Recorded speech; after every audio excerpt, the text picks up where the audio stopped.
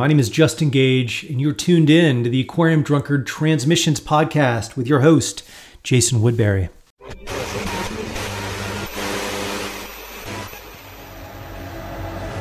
I done peeped the revolutions. 360-degree ciphers of speak. Your class actions this week, half glass, half mass freedoms of speech. Empty platitudes and gratitude leaks out the orifice held tight. Rubber bullets, bullet ballots, bullies. Malice, no push. Kings, Kush. Dawns of the handmaids, tall tales. Welcome back. My guest today on the show is bassist Melvin Gibbs. His CV is mind-blowing. He's played with previous Transmissions guest Bill Frisell, the Rollins Band, Sonny Sharrock, Arto Lindsay, and many more artists and groups.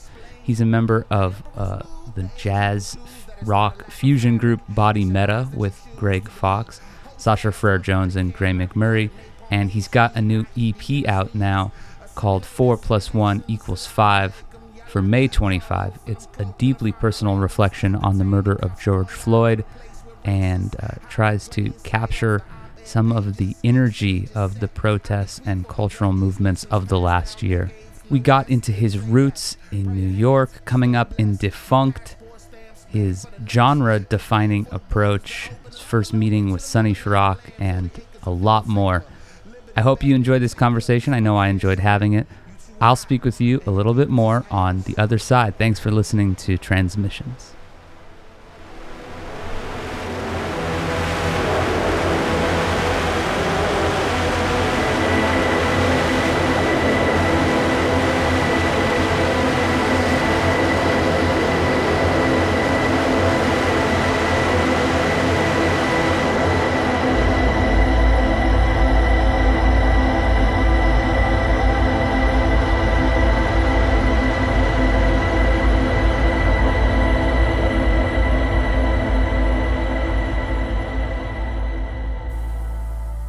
Thanks for joining us here on Transmissions, Melvin. It's a real honor to have you. How are you doing? Well, I'm doing good. You know, I had a weird accident. Well, not weird accident. A kind of accident you would have in Amsterdam, in New York City. Somebody knocked me off on a bicycle. Oh, man. So I had, been dealing with the last few weeks with a broken knee. Oh. So, but, it's in the recovery phase now, and that's good. Yeah. And I hobbled around Italy on it a couple of weeks ago with Arto Lindsay. Oh yeah, that's what I was gonna say. You were traveling over the last couple weeks, right? Yes, I've had in the last 2 weeks I had 4 COVID tests. Oh wow, yeah, that's stuff stuck up my nose 4 times. Yeah, it's intense, isn't it? Yeah, I mean, I've come to find out that everything has its virtuosos. There was one with a woman who did it at the Rome airport. I didn't even notice she did it. Yeah. But the other women, I noticed very well. That's been my experience with them as well, is that there really is a lot in the individual touch, certain people are better at it. So you were in Italy. When did you first go to Italy? I'm sure it's been a few times. When did I first go? I guess, was that my first trip to Europe? Yes, it was my very first trip to Europe back in 1980. Yeah, was that with Defunct, or was that? That was a funny day because it was 2 different bands on the same trip. I played in Den Haag, Holland at the North Sea Jazz Festival with Ronald Shannon Jackson and the Decoding Society. And then I hopped on multiple modes of transportation, from train to the plane to the bus, to get to Montecatini, where Fellini films his movies in Italy. So my first trip to Europe was a international adventure, literally traveling by myself on the train. It was great. Yeah. Great experience. Yeah. Yeah. That's incredible. Well, your latest project, 4 + 1 = 5 for May 25. I think I have it. I think that's the way it goes. That is correct. Yes. It's a collaboration with, how do I say this artist's name? Is it Kokai? Kokai? Kokai. Yeah. it's an intense listen. Just in terms of these sort of atmospheric science fiction synths that happen sometimes. There's moments that feel very cinematic and almost remind me of something like I don't know, have you ever seen the movie Judge Dredd? Or maybe it's just Dredd, anyway. I never did see that movie. Yeah, there's some really intense, cool things that are happening just in terms of the experimental electronics that you're doing that remind me of that soundtrack. And then, of course, you've got rap and you've got these bass solos, and it's all built around this conceptual thing, which is, I mean, you're looking at the murder of George Floyd through a really personal lens, because May 25th is also your birthday, right? Yep. Whew. I mean, that thing was a kind of a journey, and yeah, that, it happened on my birthday, and year later, it kind of I didn't feel like I could avoid reflecting on it, so I spent a lot of time at the Square kind of just feeling it out, because my original thing with that, as I wrote in the notes to the release, was that I didn't really feel like there was any music that kind of captured the moment. You think about songs like "Change Is Gonna Come" or whatever, and you think about the civil rights movement. What happened last summer was, there was nothing, because it was, I don't want to say it that way, but there was nothing that caught it. So what ended up happening is people just, people need stuff to bond together over, Yeah. So they just kind of bonded together over like the current pop songs, especially like the current kind of, in New York, the kind of Brooklyn drill thing. They kind of bonded around the songs, Pop Smoke. Yeah. And that sound. So that became a part of, for me, speaking to it, I had to kind of include that sound in there on some level as well. Yeah. Yeah, I was thinking about how obviously you've worked with rappers, at various points in your career. You played on the Dead Prez, you've got like long established rap bona fides. But I wonder, when you first got your start, with coming up in New York, sort of associated with the sort of no wave scene, I imagine you heard rap pretty much as it was born. Is that pretty close to accurate? Well, I mean, the rap scene yes, I was there. The rap scene kind of came from two different directions. I mean, it kind of grew out of the poet scene that was kind of personified by the Last Poets. Yeah. And when I was coming up, I was in a couple of bands that were basically a variation on the Last Poets lineup. One in particular that I loved, that was a Haitian drum troupe, was a Haitian drum troupe and me and a poet. So that was a common sound. Yeah. Contemporaneous with that was, the evolution of DJ culture, in New York, whether you had it on the club side with, the Loft, which is a little before my time, but the Paradise Garage, which was a continuation of the Loft. Yeah. And what they used to call the master mix, where they would do these sort of long new constructions of songs, so you have this DJ culture, and then you have it meeting, the Caribbean community. You have Jamaicans in New York who kind of put their whole kind of, their way of dealing with remixing, the dub and the rewind and all of that. And then they kind of came together into this sound. So, kind of growing up, coming up the way I came up musically, I was playing with a lot of poets. In Brooklyn, I was dealing with a lot of, people in the Caribbean community, so I understood what was happening from that side. And my relatives, my grandma and my aunt lived in the Bronx, so I was spending a lot of time up there, so I knew what was happening as far as what they were doing with the remix culture. Right. So I didn't go in that direction as much, but, it's an interesting thing I was talking about when I first started playing, one of my mentors, I started off on percussion because of one of my mentors. And I was, after playing percussion for a few months, I went to him and said, percussion is okay and everything, but I really either want to be a bass player or a DJ. And my mentor said, you should be a bass player because that DJ thing's not going to last. Well, he was incorrect, but He was very incorrect. But the point being, I've always had my ear on both sides of that. Yeah. You know? Yeah.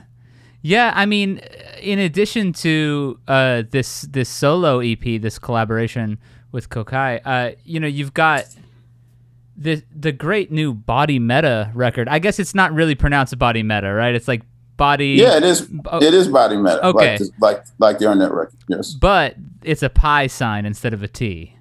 Exactly. Yeah.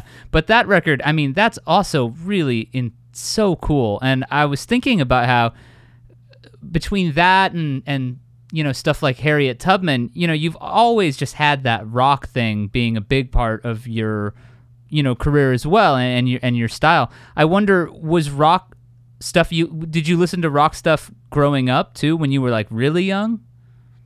Yeah, I mean, I listened to a whole bunch of stuff. I mean, particularly us, we used to listen to, what they used to call, I mean, what we ended up calling, I guess, black rock, more stuff like a band from Brooklyn called Mandrill, for example, that was, really influential to us.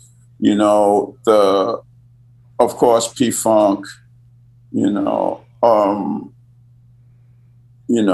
stuff, I can think of stuff like a band called Undisputed Truth that was on Motown, produced by Norman Whitfield, and even some of the Temptations record when he kind of brought that rock sound in. Yeah, it's like Psychedelic Shack even. I think about there's some. Yeah, that's when it started. Yeah, and it's interesting, and of course, a big part of that is the extremely controversial record Electric Mud and its follow-up.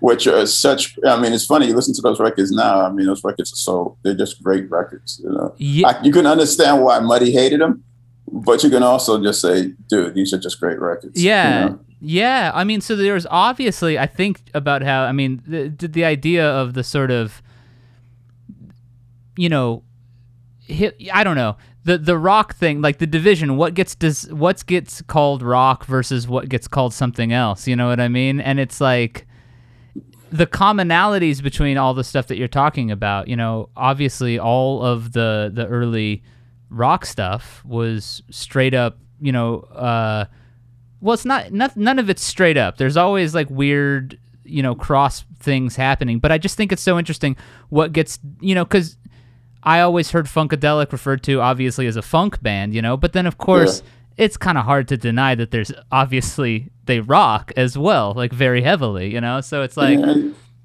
I don't know. Yeah, they're one of the great rock bands. Well, it's, I mean, even, Isley Brothers, I'm just thinking, stuff like that. Yeah. I mean, the division is funny because, this came up in conversation with Vijay. The division is a business division.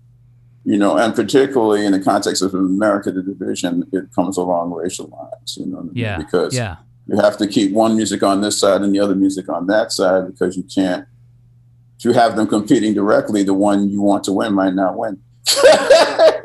Yeah. Right. Yeah, that's an intense thing. As somebody who, I mean, but you always, I mean, like early on, like a lot of the people that you played with, were obviously intensely blurring that line between jazz and rock or kind of whatever, there was always like a little bit of I'm curious, when you think about playing with somebody like Sonny Sharrock, I mean, obviously one of the most intense guitarists ever to live, probably. And it's just so funny to me sometimes thinking about how his records at the same time, I wonder, how were they marketed? Were rock audiences tuned in to Sonny Sharrock in your experience? That's an interesting question on a couple of different levels. I'll answer it directly. Sure. I mean, I'll answer it indirectly. I start with directly. When I was playing with Sonny, we used to play at the Knitting Factory. Yeah. And we're talking about, I guess I started playing with him in 85. Anyway, at some point along the line, it was impossible to ignore the fact that the gigs were always packed. Mm-hmm. And I was kind of like, who are these people who are coming to the gigs? And, I just went and did some audience research, and I was kind of like, yo, what's going on? It turned out it was Deadheads. Whoa. It was all Deadheads. And this was before Medeski, Martin, and Wood, before, Scofield made that record. Yeah. And I was kind of like, dude, we're missing our market here. These are the people who want to hear the music. So for the Sonny Sharrock band, in my tenure, that was the backbone of what that band did. For me coming up, I heard him through his own music more than, because I didn't understand as a kid, you don't know how to read liner notes. I didn't understand that he was that crazy sounding Herbie Mann's band or whatever. Oh, right. But I learned from him from just basically hanging in records. I was I was a record store nerd back in those days, so that's kind of how I found out about him. And I had a couple of great friends who worked in record stores back then, and they were kind of like, yeah, you need to check this man out, kind of like on education tip. So that's how I knew about it. Plus, one of my favorite records of all time, some of my favorite records of all times are the series of Phantom Saunders records. Right. Tirehead is one of the ones he played on. So of course I know that, I'm going to check for it. That was the point where I did actually pay attention to the liner notes, and Sure. I'm looking for like anybody who was involved in this record, and he was one of them. Right. So you had a pretty, you understood him very, very much so from his own body of work, it sounds like. I understood that he was a great musician. I didn't know enough about his body of work. I knew enough about his body to work to know that I wanted to be involved with what he was doing. I put it that way, and, Yeah. And then I kind of filled in the blanks, for some of the more ups, because a lot of stuff he's on he's either slightly credited or uncredited. For instance, he's on Jack Johnson, and he's very obviously on Jack. If you listen to the record, the long song on the second side, you listen, and about halfway through, this guitar comes in. You're like, oh, Yeah. of course it's Sonny. Who else would it be? Right. And he's on Wayne Shorter's Supernova album. He's on a whole bunch of things that, it didn't, for whatever reason, it didn't add up to a career, in the traditional sense, because he was just so far ahead of the curve. And, towards the end, it started to add up again, and, got to make, I got to play with them. Then he got to do the record with, with Pharoah and Elvin, Yeah. And so he managed to leave behind some stuff that kind of pointed to how great he is. And now everybody's talking about him because of the movie, because he's got like a little cameo in that. In the Summer of Soul documentary, yeah, right? Exactly. Yeah, I mean, and it's just like I want to see so much more Sonny Sharrock footage. They need to give him his own movie, of course. But yeah. So when you started working with him, I mean, what was your first meeting with him like? Oh, that was great. We went when I was in the Decoding Society of Ronald Shannon Jackson. We used to rehearse at a place called Soundscape, and it was Soundscape was a performance venue that generously opened up their time in the daytime for Decoding Society to rehearse. So Sonny was playing there, so I went to go see him, and he was playing there, and that was before any.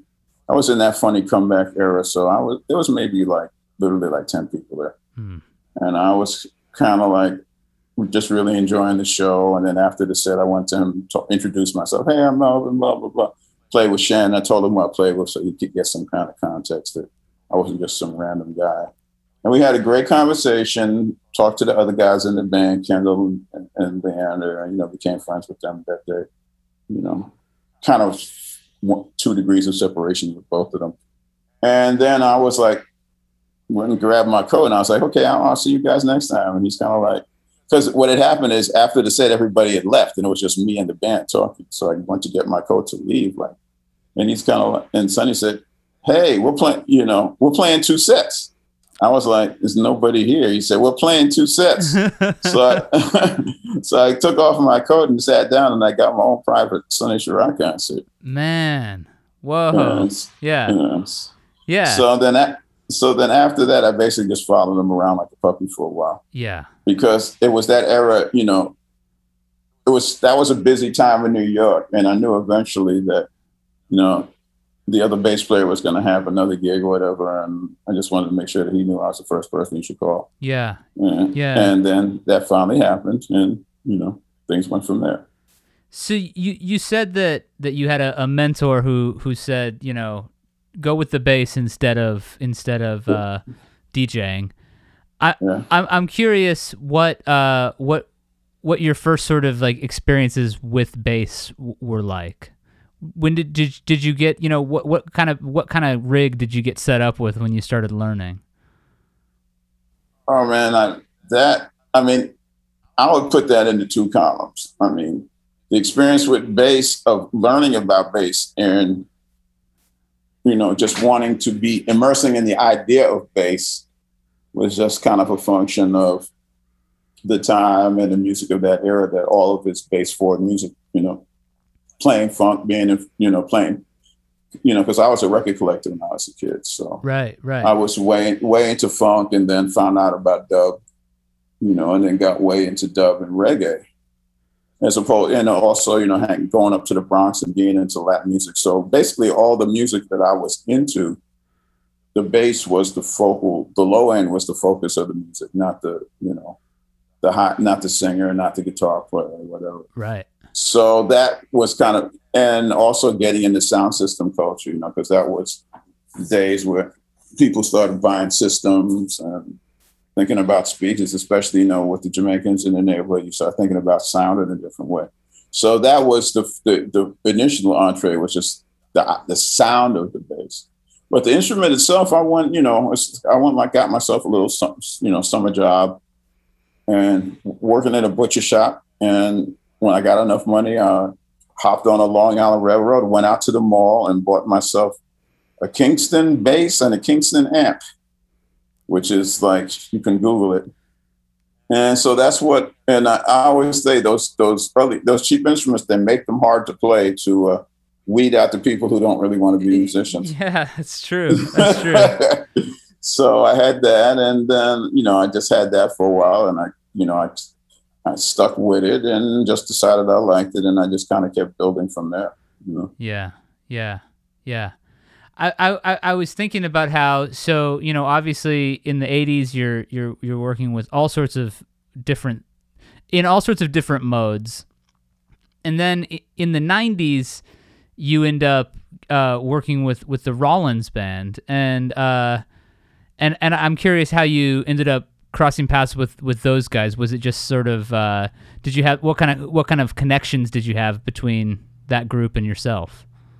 Well, I mean, it's funny because I have to, whenever I tell this conversation, it always starts with Gil Evans. And the reason it starts with Gil Evans has to do with a very good friend of mine named Alphonia Timms, who became Gil's mentor, who was mentored by Gil for a while. And this is important because I believe it was the second time we went out there to Gil's house. We went up into the apartment. And Gil has two sons, Miles and Noah. Miles is a trumpet player and runs the band. And Noah is a bass player and recording engineer. And Noah had a hardcore band with Mackie, who was then in the Cro-Mags and then later became the drummer for the Bad Brains. I think the band was called Frontline. And they had just come from rehearsal, and Mackie had this cassette with him. And it was like, yo, y'all got to hear this. And he popped the cassette in, and like 30 seconds into it, I was like, this is the greatest band that ever lived. It was the not yet released first Bad Brains record. So I became an instant, it only took 30 seconds before me to become a permanent Bad Brains fan. Yeah. And they had a gig in New York in a place called A7. And I was at that, at that gig. A lot of us were at that gig. And it turns out Henry was at that gig. But we didn't know each other at the time. You know what I mean? And the point being that I was a big Bad Brains fan, but I didn't know shit about Black Flag. And I just didn't, the only thing I knew, I didn't know the richness of the DC scene. I found out later, but all I knew was the Brains. Yeah. And I actually met Henry for the first time. Arda Lindsay did a double, I guess it must have been a double bill at the Old Knitting Factory with Lydia Lunch. And I guess Henry was on tour with her at that time. They were doing like a spoken word thing. Yeah. And that was the first time I actually met him. And then we kind of fast forward up, you know, we kind of crossed paths again on the last, what ended up being my last tour with Sonny Sharrock. Because I guess we played in Amsterdam, and I guess they played the day before we did. So I kind of heard about it. Yeah. And then I found out later that Andrew was actually at that gig because they played the day before. So that's kind of when that was the day that the name Rollins Band actually crossed my path, because I hadn't really thought about it like that before. But then I was kind of like that interested in the band. And I remember going to, you know, I remember we went to the first Lollapalooza, you know, me and the guitar player in my rock band, and I'm kind of looking around. I had just broken up with my lady, so I'm kind of just looking around at, you know, the women or whatever. And so basically, my guitar player was like, "Wow, man, this band is really good." So I kind of stopped my, like, you know, reverie and just paid attention to the band. It turned out it was the Rollins Band. That's kind of when I, you know, yeah, that's kind of when they really came on my radar. And then, you know, I kind of ended up, I guess it was a year and a half later, I kind of ended up between bands or whatever. And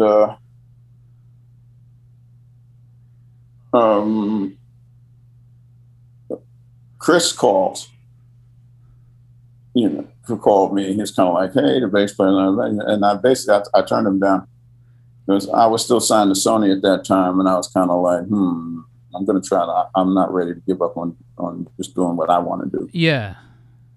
But I got convinced to go check it out. And for, you know, as the universe would have it, he called back. And the second time I was kind of like, okay, you know, whatever. It's not going to hurt to do this. And I kind of went into the lab and put a couple of riffs together to jam with the guys. And then we got together, and it was kind of like instant love with the guys. I was kind of like, this is amazing. So that was just jumped in. Yeah. Yeah. And come to find out later, Vernon had actually given them my, you know, he's the one who kind of told them about me. But of course, yeah, but they already knew about me because they were big, you know, because they were Sonny fans. Yeah. And they were Decoding Society fans. So, you know, they knew who I was. So you said that your paths crossed with Rollins at a Sonny Sharrock show. So in addition to Deadheads, there were some punks there too? No, not at Sonny, at Arda Lynn. Oh, he was touring with Lydia Lunch at the time. Got it. And I was playing with Arda Lindsay at the time, and we double billed at the Knitting Factory. Got it. So yeah, but they were Sharrock fans. They all the Rollins Band guys, they knew your work through that. Yeah, they knew. Oh, I get what you're saying. Yeah, they knew my work through. Yeah, so and they're Deadheads.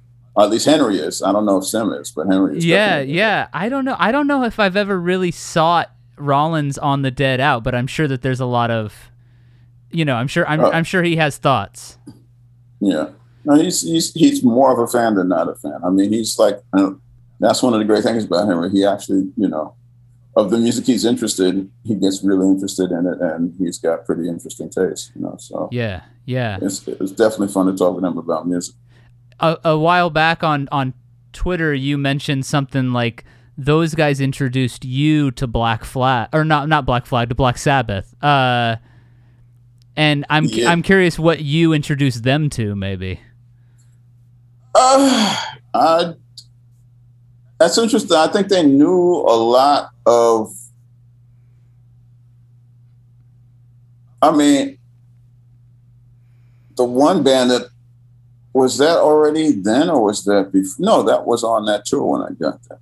I mean, there's one, I'm trying to think.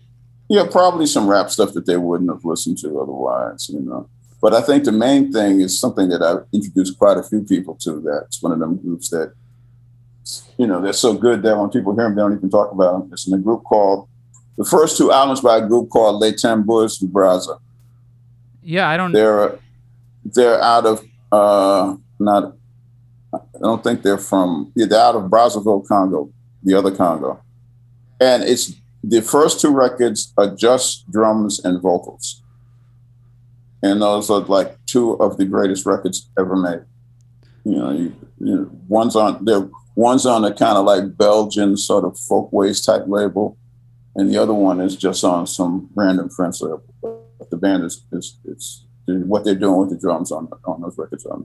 Yeah, well, I'm gonna have to check them out. I don't know those albums, but yeah, well, they're very French, but it's just really amazing because it's basically like an African drum group, but led by a trap drummer. So all the beats are much more kind of American sounding, and it's just really, really great breaks. Really like anything, it's like the greatest drum corps that ever lived, basically. Yeah, yeah. You talked about being a record collector. Are you still? Would you still consider yourself a record collector? Do you still hit up shops and stuff? Not so much these days, simply because I don't think anyone's hit a shop in the last year. I mean, I hit a Bandcamp these days. For sure. But yeah, for me, it kind of became a space issue because there's been long-term construction in the building I live in, so I haven't had space to deal with records. And also, I've just kind of gotten much more into, keeping up with technology. So you got to learn new software, making beats. So it's kind of like my spare time doesn't go so much to searching down other people's sounds because at this point, I kind of have a pretty strong idea of what I want to do. And I just want to figure out how to do it. Yeah, for sure. For sure. You talked about making beats. Did you play drums as a young person too? How did you kind of get into obviously playing bass, you're part of the rhythm section, in a way, but. Well, as I was saying earlier, my first instrument is congas, so I know how to play. I'm rudimentarily sufficient on wanting to play Latin music. Yeah, and by extension, different West African musics as well that are based off of percussion. My trap drumming. Once the drum machine got invented, I decided I didn't need to learn how to play trap drums anymore, so I got into that. But so I don't really play trap so much anymore. At this point, you got to learn how to play a little going to music school, learn how to play a little keyboard, so I can play a little keyboards. Can play guitar, don't love doing it. I do the piccolo bass thing when I have to play in that range. Yeah. But yeah, I mean, it's about the rhythm section. It's about, percussion, what even and for me, big thing was kind of like, I always tell people I didn't take sampling seriously till I read Derrida. Believe it or not, Derrida turned me into a hip hop producer. I just didn't take the music seriously until then. Yeah. Because it's just like, I was just kind of like, okay, these guys are just taking the old records that they would have rapped on anyway, and they're just looping them. It's like, there's there's nothing to that. But, reading of grammatology and reading about, Derrida's concepts of bricolage and, looking at a Romare Bearden piece and being like, okay, this is basically just, built by samples. This thing is like a visual hip hop beat. Yeah, right. And so I just kind of got into the idea of digital sound. And I actually, back in those days, took Fairlight lessons. So I kind of learned how to do the technology. And as things went up, in the 90s, like I had an Ensoniq sampler, made some beats, did a record that's kind of like, produced a kid named People Without Shoes from the Bronx. That the record's kind of like an underground classic in a certain kind of way. And yeah, I just kind of got into thinking about music that way more. I don't do it. I didn't want to do that as a thing that I do because I just didn't want to. But at this point, it kind of evolved into working with sound and sound design. And what really happened in the last couple of years is that, I'm a product product of my era, 80s, 90s New York. And, my beats were like straight up boom bap beats. Yeah. And then the sound kind of changed to the Atlanta sound, and I was kind of like, well, all right, I need to kind of just leave this alone because this is not natural to me. And it happened that my child was living in Berlin when they were 15, 16, which is about 5 years ago now. And I went to go hang out in Berlin when, take care of them for a month while their mom did whatever she was doing. And they were really into the music coming out of London. And for me, I was kind of like, this music is amazing. I mean, I'm not a huge, let me not even say that. The beats were amazing. And the beats were the way I think about beats. It's just that kind of like multiple rhythms laid on top of each other. So I was kind of like, well, if these are the kind of beats people are making, I could make beats like these. This is what I do anyway. Right. Even you listen on some of the stuff I did for Artos Records, even you listen to the stuff that's on my Elevated Entity record. It's all layered rhythms. So I'm kind of like, I can do this. So I kind of got back into paying attention to producers again, checked out 6-7 and the different things coming out of London, and kind of started learning how to make those beats, because I figured at some point, some West Indian kid who had relatives in London was going to find out about this music, and they were going to put some New York rapping on top of it, and that would just make the thing take off. Yeah. And it took a while, but it happened. So I was kind of like, okay, I can start making beats again. So I started making beats again. Yeah. So, it's a different thing now. And right now I'm trying to balance, to go on from the next record, I'm trying to figure out the balance of the sound design and the beats and how I want to approach that, what's going to work for me. But yeah, I've really gotten into like really serious sound design. Like, it's interesting you picked up on the cinematic aspect of the stuff I did. Yeah, I was definitely trying to paint a picture with that. Yeah. But also on a more concrete level, I actually do a lot of straight up sound design. That's like, that's kind of like one of people who know everything I do, they know that I do that and I do it well. But I hadn't incorporated that into my kind of regular thing. But I'm going into that world. I actually going to have I guess I might as well talk about it because it's going to happen. I'm actually going to have a record on Editions Migo coming out next year. Oh, cool. That's going to be all sort of sound design, ambient / Well, ambient is probably not the correct term. Not the correct term.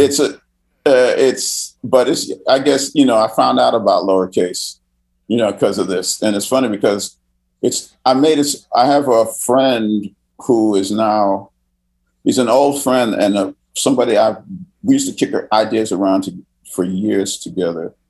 And I always tell people among us, the African Americans in New York City, who everybody thinks is a genius, there's one person that we all think is a genius. And that's this man. This man's name is Arthur Jaffa, really great visual artist. And he won the prize at the last Venice Biennale. He's famous for his the movie that I can't remember the name. Anyway, he's pretty much one of the top artists on the planet right now. And we've talked about, I did music for his very first installation and done music for his other films and stuff. And he has a film out now that I believe the final title is Agardra. And he asked me, to do the soundtrack for it. And so this record on Migo is basically what I made for the soundtrack. Not all of which you used, but it's everything that I made. Oh, that's cool. So, and it's all kind of like, he was really into, what's my man's name? I gotta look this dude up. He was really into this one, I can't remember his name now. It'll come down on me, I can't look it up now. He was really into this one late 90s German sound artist who did all his stuff in an EPS, which is the same sampler I had back in those days. So anyway, he wanted some stuff that was kind of like to put it as short as possible, kind of like the black version of that, like the, you know, kind of like 808, dealing with 808. So I made a bunch of stuff that was, you know, future, the 808 version of this kind of music. And I didn't know anything about the kind of music, but I'm on Umbarchi is a longtime friend. Yeah. So I sent the thing. I was kind of like, of all the people I know, who's going to get this thing I just made? So I sent it to him. Yeah.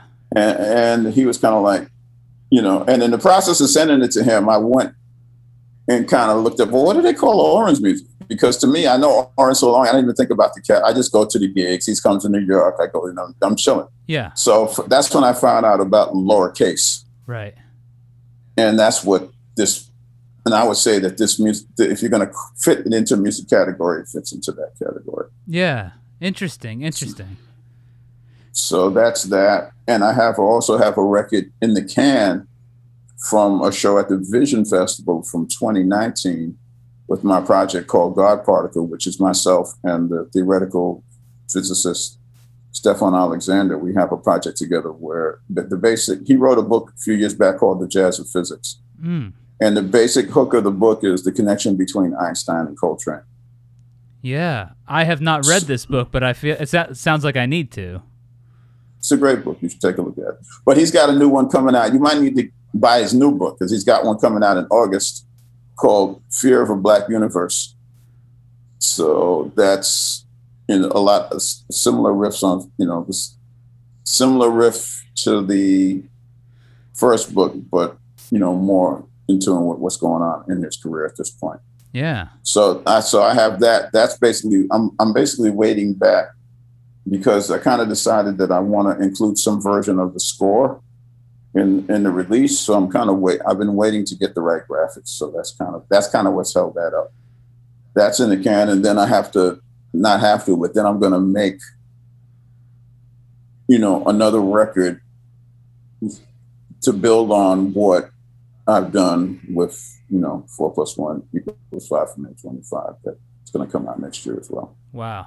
Yeah. So it sounds like you've been intensely busy. Did you spend a lot of the pandemic working on stuff?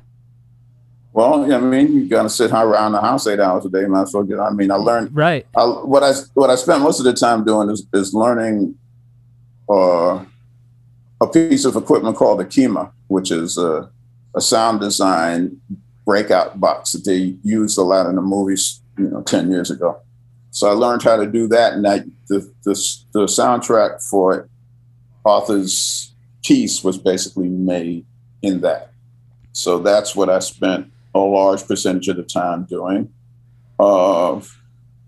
And just kind of finishing up my record, you know, in terms of just figuring out the new sound and kind of really looking for what sounds kind of captured accurately, you know, the feelings that I got at the Square. So that was a project because that took a minute. Yeah, I mean, and like you said, there's a whole conceptual element to it. It follows a narrative arc. You like lay it out that it's like the feeling of being there and then the aftermath. It's like clear that you wanted this to have sort of a trajectory or an arc to work. And it's despite the fact, I mean, it's classified as an EP, but it feels like a full statement, you know, to me.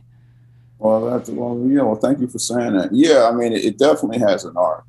I mean, it was kind of like the art came together when the art came together fully was the day that the doctor gave the testimony about how, you know, Mr. Floyd died. That's when it's kind of like, okay, this is what I got to do. This is what I got to do, and that's when it kind of thing all clicked in my head. Yeah, some of that is sampled, right?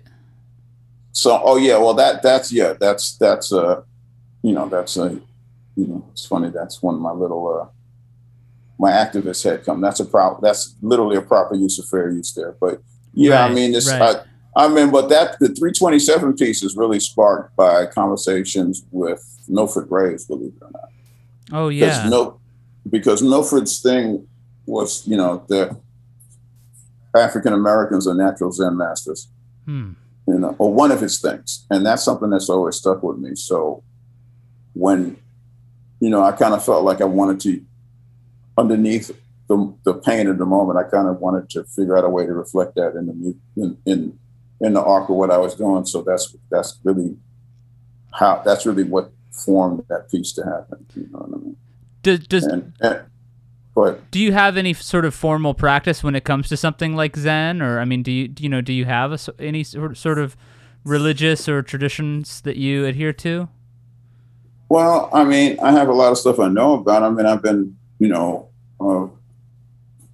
a consistent meditator, most of my adult life. Yeah. Followed a few different traditions. I mean, I wouldn't say I fit in any particular tradition. I mean, because the practice itself kind of doesn't. Once you've been doing the practice a while, you understand that it's a practice, and whatever clothes they put on it doesn't really change it that much. Right. I mean, one of the things that was really instrumental for me was when I was doing my family research.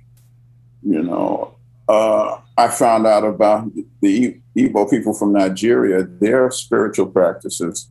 They actually, which is one of the groups that it turned out that my DNA is from, and one of the main groups of African Americans. And it turns out that they have their holy men have a meditation practice, and they meditate using Om. So I was already doing that. Yeah. So I was kind of like, okay. So at that point, I was kind of like, okay, even before then, it was kind of like, well, this practice transcends any particular religion and now any particular region. You even read about there's a South African shaman called Credo Mutwa who wrote a series of books. And he talks about what the South African shamans call Umbelini, which is the same thing as the Indians call Kundalini. So these practices are worldwide. What I mean? It's kind of like So at that point, I decided, well, let me just deal with the practices and not so much with the actual religious structure that seems to encompass it, because it always transcends that. But having said that, right now, for the last couple of years, I've been much more interested in, I've been more interested in the Buddhist practices, simply because the Buddha had first world problems. The Buddha lived much like we do. Right. He had everything he wanted, didn't really have any real problems like, the people that the people around him have, but still he was dissatisfied. Yeah. And I feel like that has resonance for people, for our era. It's like I gave my child this book, the subtle. It was a hit. Let me get the title right. The Subtle Art of Not Giving a Fuck. Yeah. Yeah. And that's basically what, at the end of the day, that's basically what Buddhism is. The subtle art of not giving a fuck. Yeah. Yeah. Hell yeah. Yeah. So that's kind of where my head is now. But it's kind of like over the course of my life, I'm not an initiate in any African religion, but I'm very well versed in them. Yeah. I know a lot about them. I mean, it's just these things that allow or facilitate other ways of thinking about the world. They're all interesting to me. Yeah. So, how does music offer that as well? A way to think about the world for you on like a personal level? Well, I mean, for me, its function as something that allows other people to do that is something that's really important to me. Yeah. And to the extent that it says a thing has an arc or has a story, 4 + 1 = 5, it's because, cognizant of making that connection that people can like actually mentally enter into the music in a different way than they would enter into, straight pop music and kind of come out so they can come out in a different place than they would come out. Right. Yeah. I mean, and maybe it means it's not quite as popular, but then, I mean, whatever that's different. You're not trying to accomplish that purpose, Sure. Yeah. You can also choose to subtly not give a fuck about that too, if you want. Yeah. Well, it's kind of more like, I mean, one of the things that's been really interested in about this record for me, is like kind of dealing with the way the music business now and dealing with, even something small like, you can, on Bandcamp, you can set it to pay what you want or whatever. And some people have really kind of, I guess, been moved by what they've heard and, giving way more than the minimum. Yeah. And I think that, not that that's not that's the purpose of making of what I want, of why I made it, but it's more of a question of, okay, so can this thing have an impact beyond the usual markers, that the people who have designed the system so they can continue to be in charge. Right. No, yeah. So absolutely. Do you feel like with things like Bandcamp, there is more of a possibility for a sort of for artists to have a more equitable say in what's happening with their work? Do you feel optimistic about that? Because it's easy to not feel optimistic when you look at a lot of the realities of streaming music in general, Well, this goes into the other side. I mean, I was the head of an artist rights group for a while, so right. This is stuff I'm intimately involved with. To answer the question, the problem is the problem is the same problem it's always been. It's the people in between the music and the people who love the music, and they'll always cause problems, but they're the ones who are causing mischief. It's like, and in particular right now, the streaming services, I feel like the Bandcamp allows the artist to make a direct connection, which is much better. Yeah. So in the short term, those things that allow us to make a direct connection that allows us to get financial access is what's important. I'll put it that way. I don't want to, put a stamp of approval on any one particular thing. Yeah. But I will say that, whatever, right now it's really, I used to always talk about the fact that a lot of the common wisdom of the internet is wrong when it comes to musicians, for the vast majority of musicians. And it started for me, I read a book, a biography of a man named Dee Hock. Dee Hock is the person who started Visa and MasterCard. And the whole problem that he had to solve, no, not the whole problem, but one of the problems he had to solve when he started it was making sure that, the financial information could stay private. So that tells you that this whole thing they were selling to us back in the day, information wants to be free. That's the exact opposite. The important information needs to stay private. And that's, we're finding this out now with cyber, all the cyber crime and all of that, So for me, that I've always kind of seen how the internet works from the other end. And so I've never really kind of drank the Kool-Aid. But having said that, I mean, you have a whole generation that grew up thinking music should be free, and you're not going to teach them it should be otherwise. But I think the thing that I think about is the thing. I mean, one of the funny things about me is, you look about information for me from the early 80s.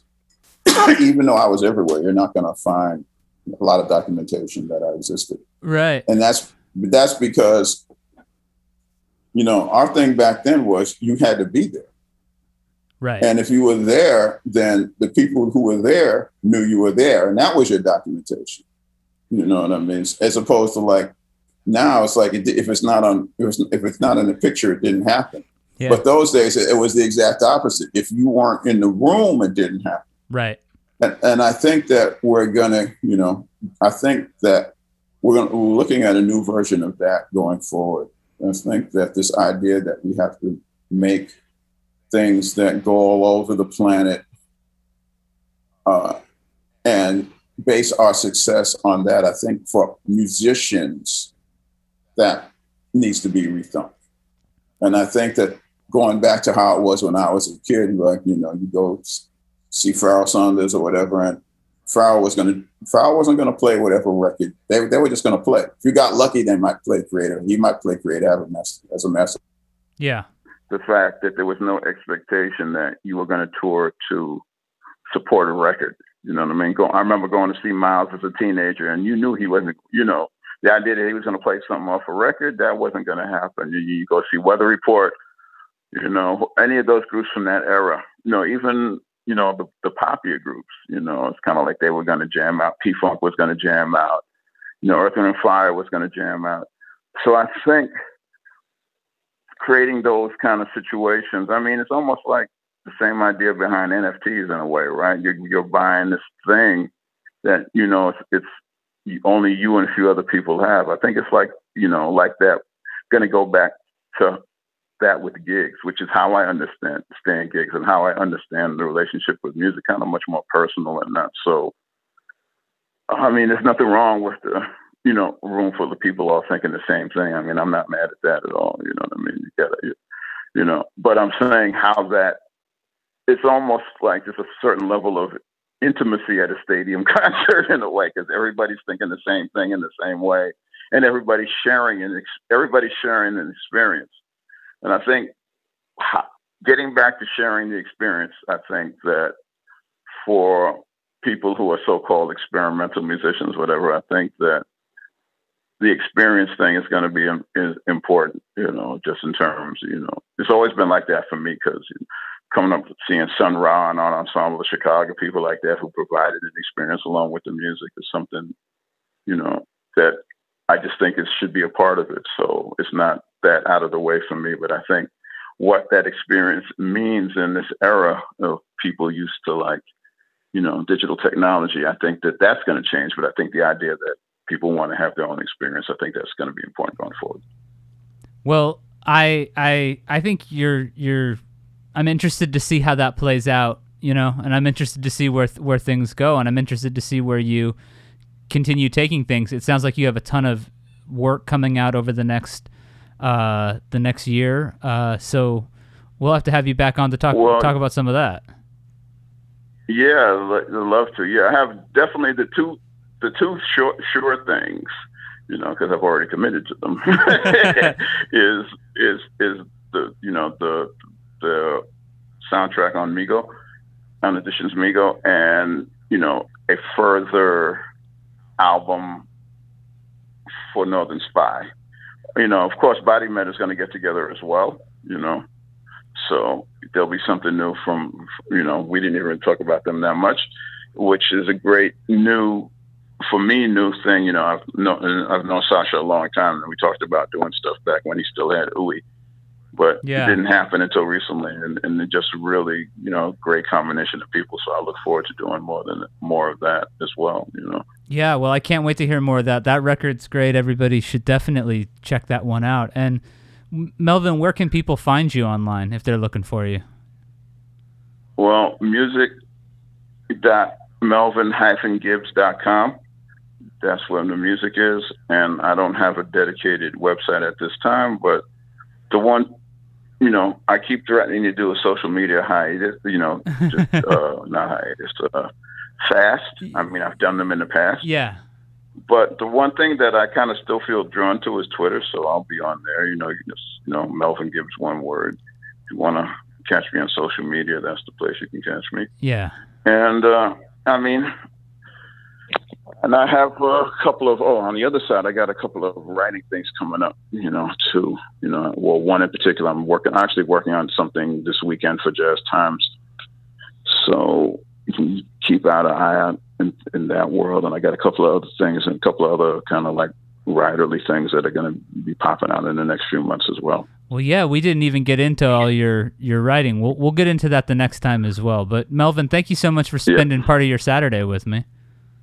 Well, thank you very much for asking. I appreciate it. And we'll talk again soon. Thanks so much for doing it, and have a good rest of your weekend. Same to you. Thanks, Melvin.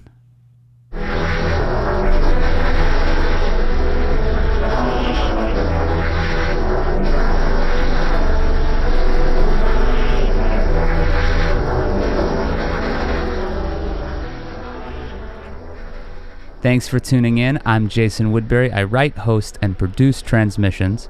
Our audio is edited by Andrew Horton. Sarah Goldstein and Jonathan Mark Walls make visuals for the show. And our executive producer is Aquarium Drunkard founder Justin Gage. You can hear him on Sirius XMU every Wednesday night. Tune in at 7 p.m. California time for the long-running, highly treasured Aquarium Drunkard show. If you dig Transmissions and you want to help us out, leave a rating and a review wherever you listen. It helps new people find the show. And if you want to support us even more, you can find Aquarium Drunkard on Patreon. We'll be back next Wednesday with another strange talk for our strange times, joined by recording legend John Leckie. We get into his time in the studio recording albums like All Things Must Pass, Life at Abbey Road, working with Radiohead, and much more. I hope you'll tune in. Until then, this has been Transmissions.